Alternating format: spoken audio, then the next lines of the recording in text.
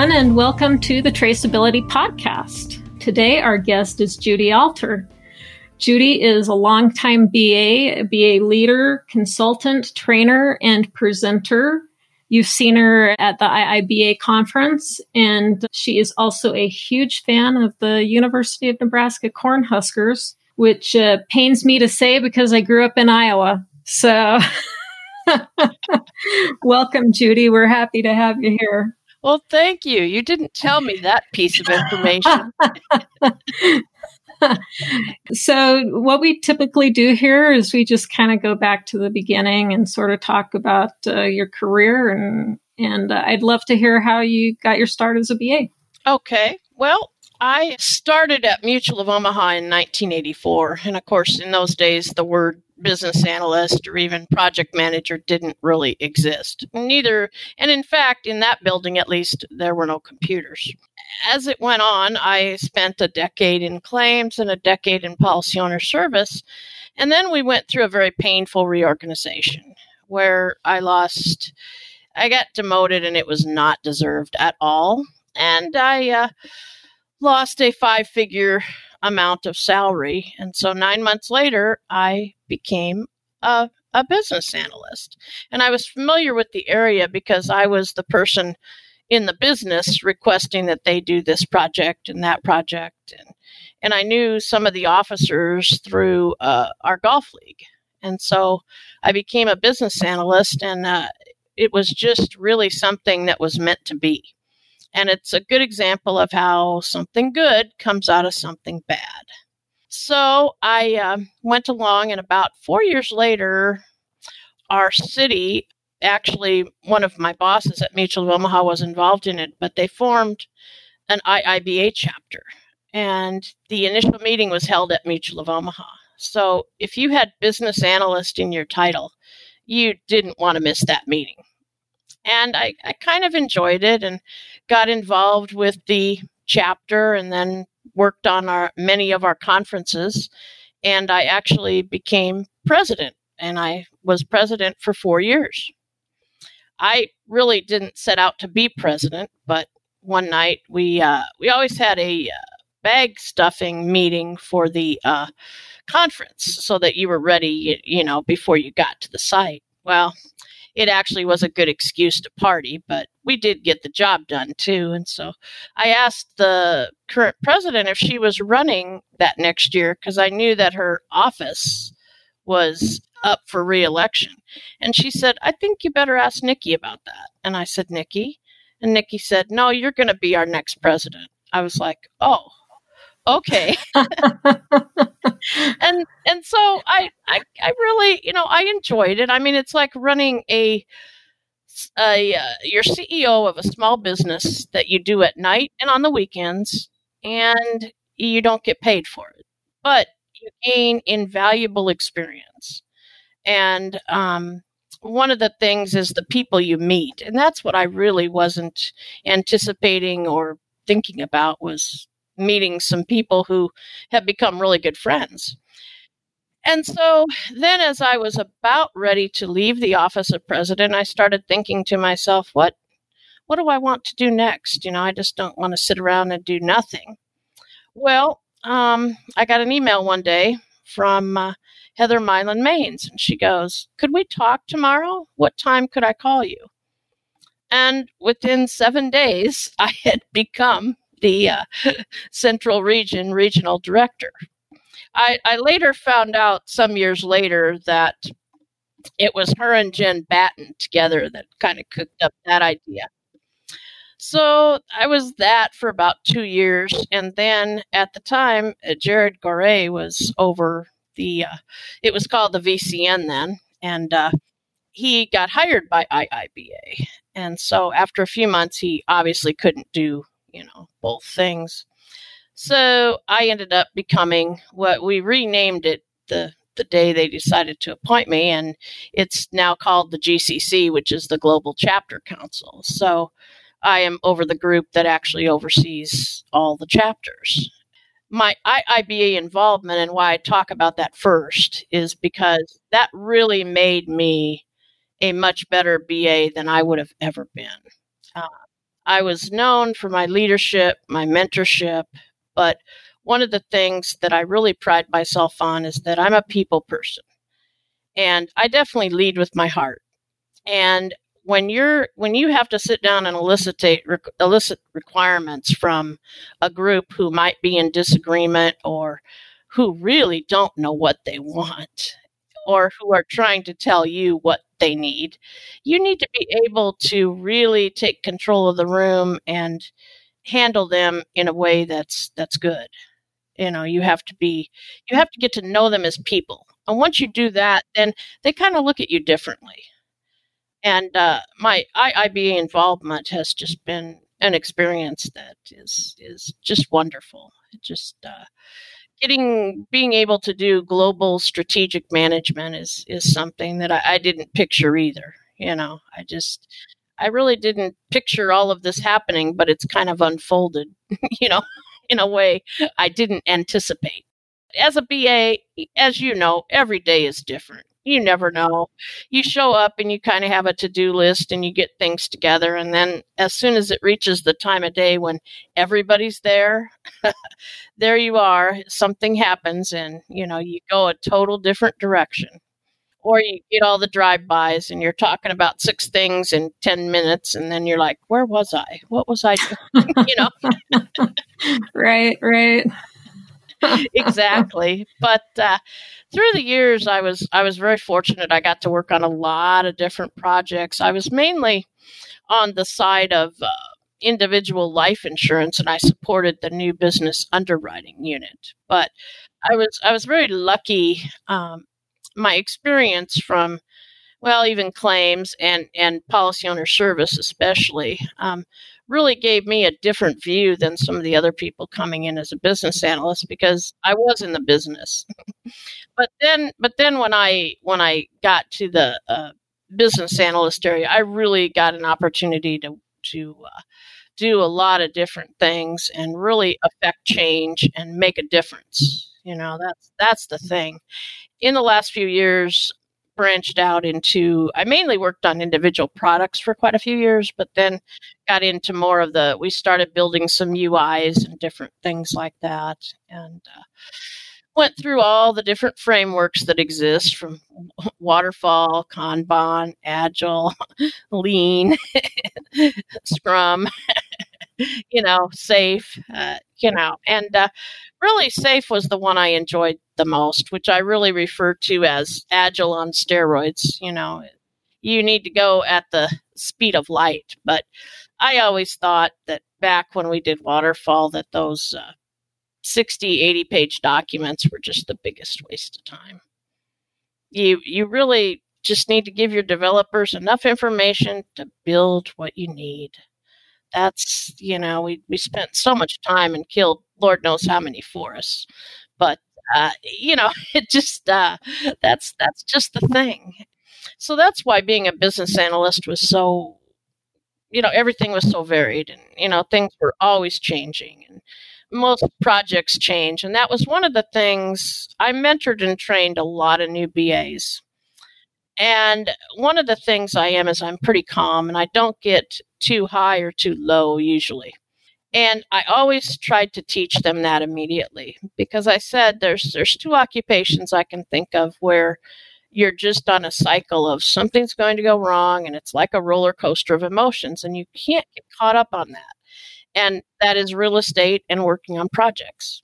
There might be some others out there, but those are 2 that just, it's a constant up and down, up and down, up and down. And you just can't ride that wave or you'll just be, it's hard on your body actually. But when I used to train and mentor the new BAs, I really taught them that lesson. I also taught them that when they got to writing a requirements document, that when they went to the walkthrough, that the feedback was for the document and that they were not their document, that it wasn't directed at them, but it was meant to be helpful. Because I know when I first started being a BA and people were going, went to my first few walkthroughs, I thought, God, that's awful picky. Why do they even care? Because it didn't make any difference to me exactly how it was worded. Well, then I figured out maybe why they cared, but then I was like, okay, Now I get it. And so I always made sure that was one of the things I told my trainees.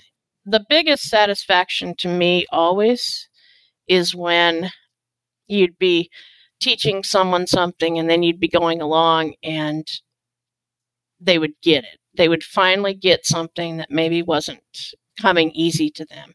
And when you're sitting there and you can see the light bulb go off on them, that was just always very fulfilling, and it just it's just good to make a difference. And that's what I do at IIBA. I think I make a difference. But the one thing that I bring to the table that a lot of people don't bring is my sense of humor. I just don't ever stop laughing because life is too short to get upset about anything. And I just imagine the worst thing that's ever happened to me. And okay, is what I'm about to get upset about, is it better or worse? I haven't found anything worse. So, that's how I gauge everything. That's what I always try to tell people. So through this pandemic, I'm known as the one that's always putting a lot of silly junk on Facebook, but people are usually laughing and sharing. So I think it's doing the job.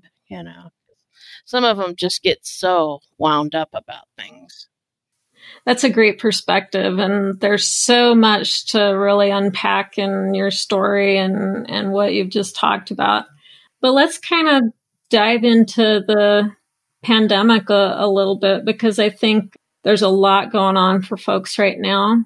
You obviously have have some experience with some career uncertainty and needing to pivot a little bit. As you kind of went through some of that career uncertainty and pivoting, and what was kind of going on for you at the time? How did you sort of make the leap to, okay, this is the organization I want to stay in, but I'm willing to move into a different role and grow there? Okay. I lived in Lincoln when I went to college, and I stayed for a couple years. It was the early 80s. There was a recession going on. Not much was happening job-wise. And so I just stayed where I was. I had actually worked full-time through college, so I already had a job. But then my mother became very ill, and so I was forced to move home because I was just constantly driving between Lincoln and Omaha. At one point, I finally just said, well, I'm just going to move home, even though I don't have a job. And I had been interviewing quite a bit in Omaha. And so I kept looking every chance I had, and she was getting worse and worse. Then I finally got an interview at Mutual of Omaha, and it was for a very menial job. The person that interviewed me, she goes, oh, you'd be a wonderful person, but I can't imagine you'd want to take this job. And I go, oh, yeah, I'll take it. That's fine. It was a pay cut to what I was earning, but I knew if I could get in the door, my education, and I knew I could work hard. And so after about 6 months of doing this menial little job, because ultimately my mom died like 2 weeks after I went to work at Mutual. And so, things happened pretty quickly. It was kind of the mental rest I think I needed for a few months. And then I got a job, and I kind of moved up through the claims ranks, but that wasn't really where I wanted to be. And then the policy owner service area kind of opened up. And so I went from health claims, where I was a disability analyst.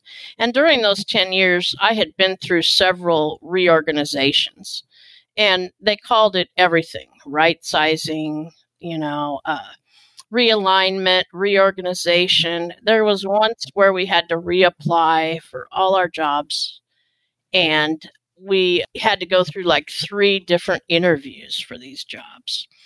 And that was just very painful. And then it was really messy because one of the VPs who was being eliminated wouldn't leave his office. And so the new person couldn't take over. So it was like, okay, this is cool. What was so weird about my situation even was this was like February, and in June I was getting married. Now, I didn't get married till I was older, so it's a little different, type of thing, but it all worked out. I I got a lateral. It seemed like every reorganization we had, I never got promoted, but I kind of just got a lateral. So that was fine. And so I went through there. And then finally, about 10 years after being in claims for 10 years, I went to policy owner service. And I went to a department called premium services, which worked in conjunction with policy owner services. And I got promoted there. I became a senior analyst, and things were going real good. And then there was an opportunity in policy owner service to become a specialist. And we went through a couple other reorganizations, which were kind of painful, but they were more kind of targeted toward people with production issues. But it was interesting because some of them, a security guard would just show up at their desk, or some of them, they just, can you come into the office, and it was just very interesting, how they would do it. Or you'd go to lunch and you'd be like, where's so-and-so? Well, they got eliminated while you were gone. It was just not a good thing. But so I stayed there almost 10 years. And then, as I said, we had a very painful reorganization. And what was interesting about this whole affair in my case is that I had been selected to work on the project team that was helping to build this new organization. And so here I was, putting everything, working on things. And I was there for my product knowledge is what I was there for. But it was just very interesting that when it all was said and done, I ended up with the very painful demotion. And at that time, we had to go through two interviews for that one too.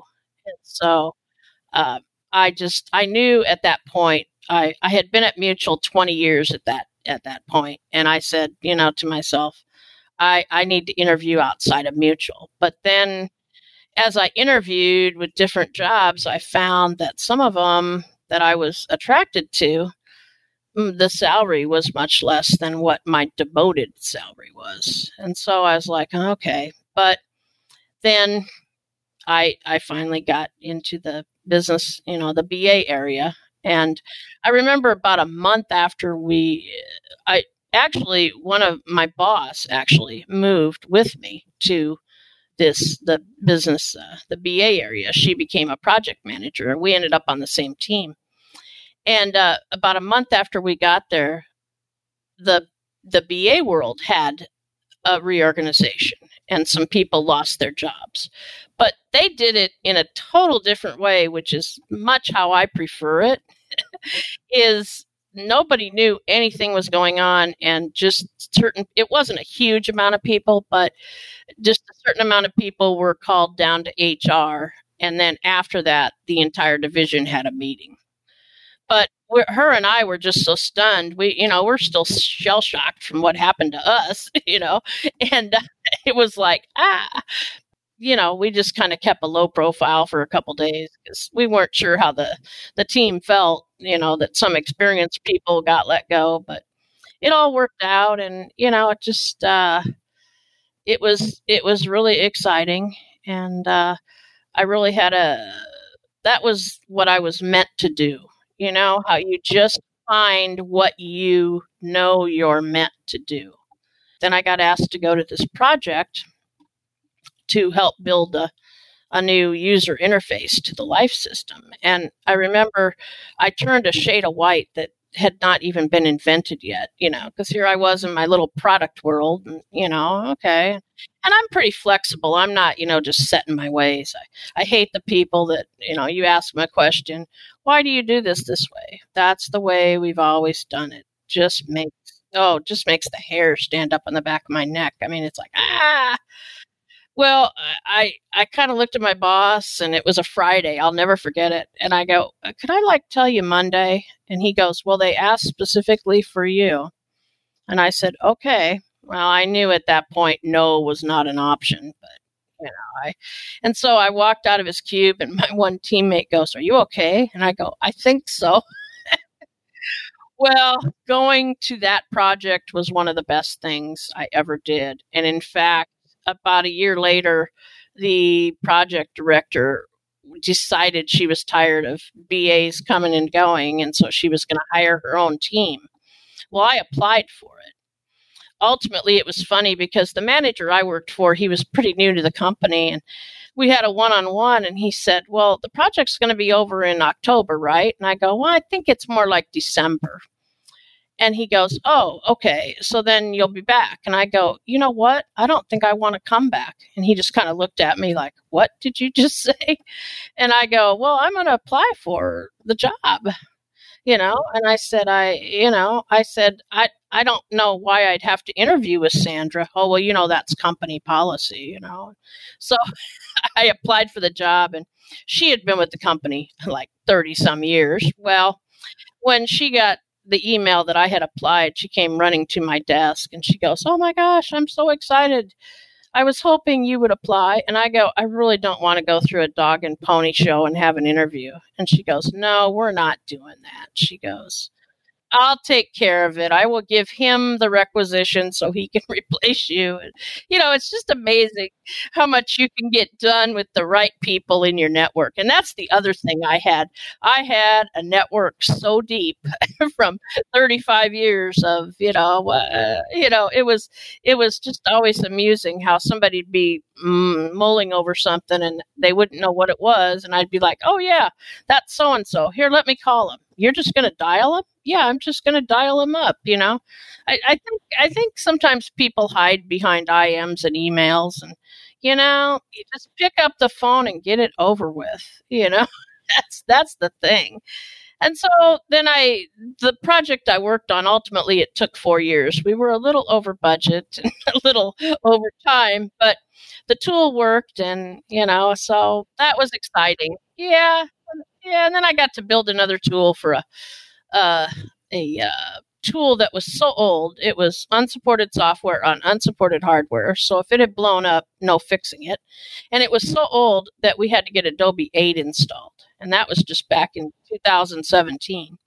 And it was terrible. And when we got that was just that was a feather in our cap. And so I was kind of spoiled because the first Agile Safe team that I was on, we were kind of like rock stars, but we had been through this other project, most of us together. And so I was kind of spoiled, and, I saw the best and the maybe not so good of. So I think it's so interesting. Every career is sort of made up of choices. Your choices sort of lined up with staying with an organization for a very long time, but you also did what you needed to do to stay within the organization. And you, something that Heather Mylan-Maines talks about is saying yes to things, and because you weren't afraid to say yes, that took you on to some new opportunities, and it allowed you to maintain your tenure within the organization. Right. And a lot of my BA friends always teased me. They'd be like, oh, yeah, we got a job opening, but we didn't call you because we knew you wouldn't come. And I started laughing. But then, I did something that a lot of people didn't think I would do. And last August, I started thinking to myself, I could probably pursue my passions about business analysis, particularly speaking, still have my position with IIBA, and also do mentoring, training, consult, whatever. And I thought maybe I'll just kind of, think about this and maybe pursue some things. And so I called Seneca Waugh, who runs Your Clear Next Step in Indianola. We've been friends for a long time. She started her business right before our chapter started. So we kind of grew up together. I told her, I go, do you have anything going on? And so we agreed that I would do some virtual teaching. And so the first thing that I've been doing for her is a 6-part series on the human aspect of the BA toolkit. And so I went and told my director in October, I'm going to retire March 1st, but I'll be gone January 31st because I had enough vacation and personal days saved up. So she kind of looked at me and she got really white, and I couldn't figure out why. And this is a funny story. she goes, she lives next door to one of my cousins who was very seriously ill a few years ago. And she thought something had happened to my cousin. So then I told her, oh no, Jan's fine. I just saw her the other day. She's good. And she goes, oh, good. And she's like, oh, wait a minute, not good. You're leaving. And so, she kept teasing me. You're not going to change your mind, blah, blah, blah. And so they tease me now that I caused, world devastation with the pandemic when I retired. But it really gave me a chance. It's really given me a chance to think about doing different things and different things virtually. I just had my YouTube channel built. Now I have to. Oh, congratulations. Thank you. Now I have to, put up some things, and I've been working on my website, and I have a blog, and, that sort of thing, which some of it at times, it kind of seems surreal. So, but the pandemic really didn't scare me. It just gave me some different options. I was accepted to speak at like 3 conferences this spring, and they all, of course, are not happening. None of them decided to go virtual, but I know at least at 2 of them I'm speaking next year. So hopefully in the spring I'll be out and about doing something. So, but it's brought new opportunities and had me think about it in a different way. And it really became apparent to me that, you really need to think about what good will come out of something bad, no matter how horrific it is. But the other thing I'm real passionate about is the BA as a leader. The BAs have to be a leader, because really someone that's like in the middle of the company is in much better position to lead. The CEO, he or she has so many interruptions. I mean, they have, the board of directors, vendors, middle management, all these people just coming at them. And they, sure, they control strategy and things, but they can't affect the day-to-day lives too much. But a good business analyst, they can take control and really think of things. What does that leadership sort of look like to you? Because I know some of the frustrations that I've had are that the BAs don't always get to be part of the project initiation. The project is often decided on before analysis was done, kind of thing. Oh, yes. Yeah, and so I think sort of a lot of the decision making, the BAs don't necessarily get to participate in. And so maybe speak about, well, okay, what does leadership look like then in those scenarios, I guess? I think that's a global problem, because I have gotten hopped into several projects where, okay, you need to go do this, and because you did this 10 years ago, you need to go do this. And I always tried to be I spoke my mind, but I made sure that if I was passionate about it, that, I got that across. But I was always polite, and I knew that sometimes I would be shot down. But we really affected some change when we were doing product projects, that after a while, we actually did get into the stage where it usually started with a business case and then maybe a prototype. And we would usually at least get in at the kickoff meeting, which was better than a lot of other things, Better than nothing, for sure. Right. I can't say that I was ever a strategic BA, because we never got in we just couldn't do that. That just wasn't part of what we did. Sometimes you're a victim of your own environment when you stay somewhere like that a while. I don't think I suffered too bad. There's probably a couple things that I'm not really that skilled at that people of my level probably should be, but, I'm skilled at other things. But leadership is really not a job title. That's a great point. There are managers who are probably great leaders, but usually a leader is somebody separate. And so I remember one of the last few teams I worked on, I worked with a couple of people who would probably be described as millennials. And they kind of had we we had to reach an agreement on how things were going to be. And I think it took them a while to fully appreciate and understand what I could bring to the table. And by the same token, they taught me things that I didn't even know about certain tools and things, because one of them had been at another company, and the other person came from the area we supported. Well, with my assistance and mentoring, they both got promoted to a senior BA within about a year and a half. And that was exciting to me to know that I helped make a difference. And boy, we really rocked and got some things done. And to me, that was what really pleasurable. And then I got to go to another team toward the end of my career where I had to help them. Because they worked on a product line that was dealt with a third-party vendor, they didn't use quite as much technology as some people. So I got to affect some change there, and that was helpful, I think, to both ends. But yes, you're right. Most of my life I spent hopping in and out of projects. Where I worked, we did a lot of testing. And so sometimes I might be pulled in just to test. We didn't have separate testers. But when we got to the SAFe, or the Scaling Agile, or whatever you want to call it, I'm not SAFe certified, so I shouldn't use the SAFe word, but you know how that goes.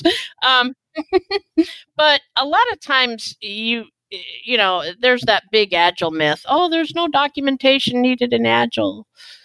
Why do you need BAs? Well, you know what? All of that is baloney. You need BAs, you need business analysis. I mean, I guess I should get the term right there. But you also need some documentation. But you just don't need the 60 to 80 page Bible that we all used to write years ago. And that's what I really tried to get across to people was only give, your developer what they actually need.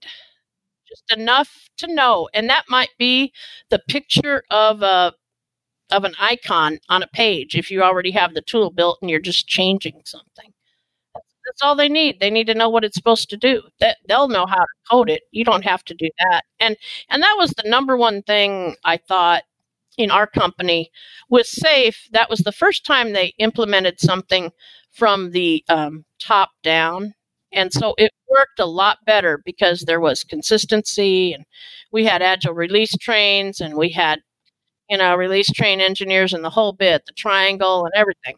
Well, what they didn't quite do, and they were still working on it when I left, but the culture, I don't think the culture of some of the people had changed enough.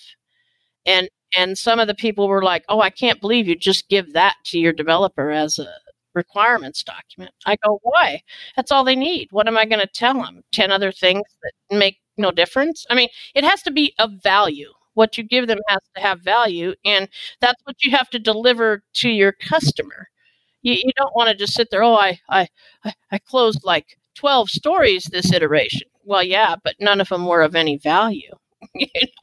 It's outcome, not output. And, the word fail, first attempt in learning. And a lot of people just would shake when I'd say that, because I was very honest. If I made a mistake, I was accountable.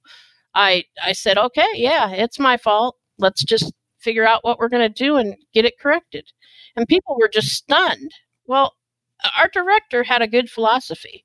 If something happened on something, whether it brought another department to a screeching halt or whatever it wasn't that person's fault. It was the team's fault.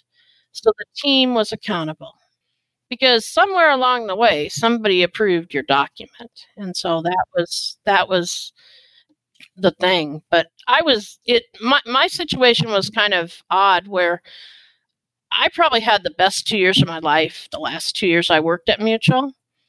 And I walked out of the door on top, I would say.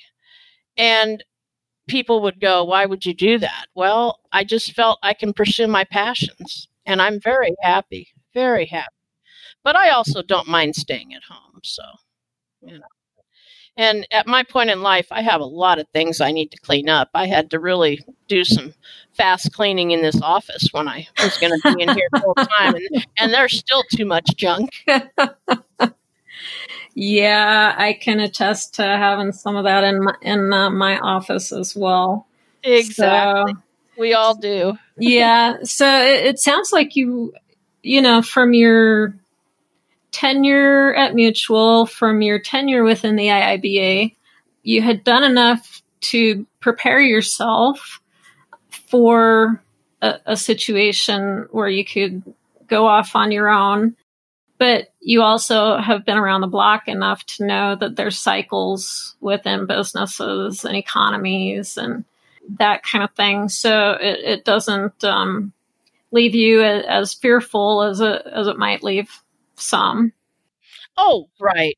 And I also put my 401k into benefits, so it's not like we're going to starve. You know, I've got a little bit of an advantage there, but I still want to make money. But it's interesting because I did have someone help me build my Google Analytics page, which I didn't know anything about. I finished my piece of it like Monday, and on Tuesday I got a phone call where someone wants me to mentor them. And at the end of the call, I said to them, where did you find out about me? Because this is not somebody that's even business analysis related. And they said, well, I Googled and you came up. And I was like, wow. So you're getting into search engine optimization and all of that fun stuff. So, oh, yeah. Yes. And you're active on LinkedIn and you're active within the BA community. All of that provides you with a network and with preparation for who knows what, you know? Yes, exactly. I've got a network, and so my name is out there. Now I still have to prove myself. Obviously, I have to perform. But at least I think when you're a known quantity, that helps a little bit. I just don't know where the adventure is going to lead me, but it's interesting. Let's talk about sort of the new pivot, because you sort of have to pivot after just pivoting. Mm-hmm, exactly. I don't even know if I had pivoted yet, because I was home the whole month of February before the world fell off, you know? Well, and you were sort of envisioning a life of being on the road a little bit and being in person and that kind of thing. And so this is kind of causing you to pivot a little bit from there. So maybe what adjustments have you made personally in the last, say, month or two that you hadn't necessarily counted on? Well, I have really consciously the last few weeks networked on LinkedIn, and I've networked with a whole large amount of people. It seems like that the whole world is trying to network on LinkedIn right now. So I just kind of jumped in there, and I actually have accidentally hooked up with like about 4 people who will probably be very key contacts. 1 and 2 of them are in Omaha, Nebraska, which I didn't even know when I hooked up with them. And so it's just really right. I think there's fate involved, because the one person I actually have had a conversation with, and he actually has to do with a business where he wouldn't hire somebody to speak or anything, but he would have contacts where he would be in a position to recommend speakers. And the other person has a TV show in our community where he promotes speakers and new business people. So, yeah. That's fantastic. That's fantastic. We'll be meeting quite soon, I hope. Yeah. Well, congratulations. And that's an even bigger pivot than you were probably thinking of. Right. I didn't even think about that. And so I probably will maybe, I've gotten involved with a group that Seneca put together called Coaches Connection. Most of them are from Iowa, but somehow this Cornhusker snuck in here. So it was, it's proved very valuable. And so she's got some plans, something we're going to do through her company. So that's exciting. And then, as I said, I'm just going to start recording things, and who knows, I might decide to do a podcast. I don't know, but even just little 5-minute videos on your YouTube channel can sometimes really go a long way. I know, Fabricio, who's the president of the Brazil IIBA, has been doing a lot of videos, and he's sent a couple of them to me to say, does the English sound okay? And so, I might just start doing those sort of things, and maybe I'll just put some posts out there, what do you BAs want to hear about, or what topics, One of the things I need to do is get my Agile certification. I've been talking about that for far too long. So I just need to settle down and do that. Pick a month and just do nothing but that, and then I'll be done, Yeah. You can do it. I'm sure I can do it. I just need to have enough time without going without sleep or something. Well, and I think that's another thing. That's something that I did shortly after I was sort of working from home full time. Was I thought I need to go get another Agile certification, and so I found a way because I knew that probably training wasn't going to be an option for a while, and getting it paid for and that kind of thing. So I found a good way to go out and get a certification, and it took me just a little while and that kind of thing. But I think, sort of the continuous training and the continuous networking are the things that will get you through now and whenever the next crisis hits, So exactly. Yeah. I'd also like to learn a bit more about cybersecurity. That kind of interests me. And obviously, data and cybersecurity is kind of the hot topics of the day. So I just need to make sure I don't become not relevant, but I'm a lifelong learner, so I think it'll be okay.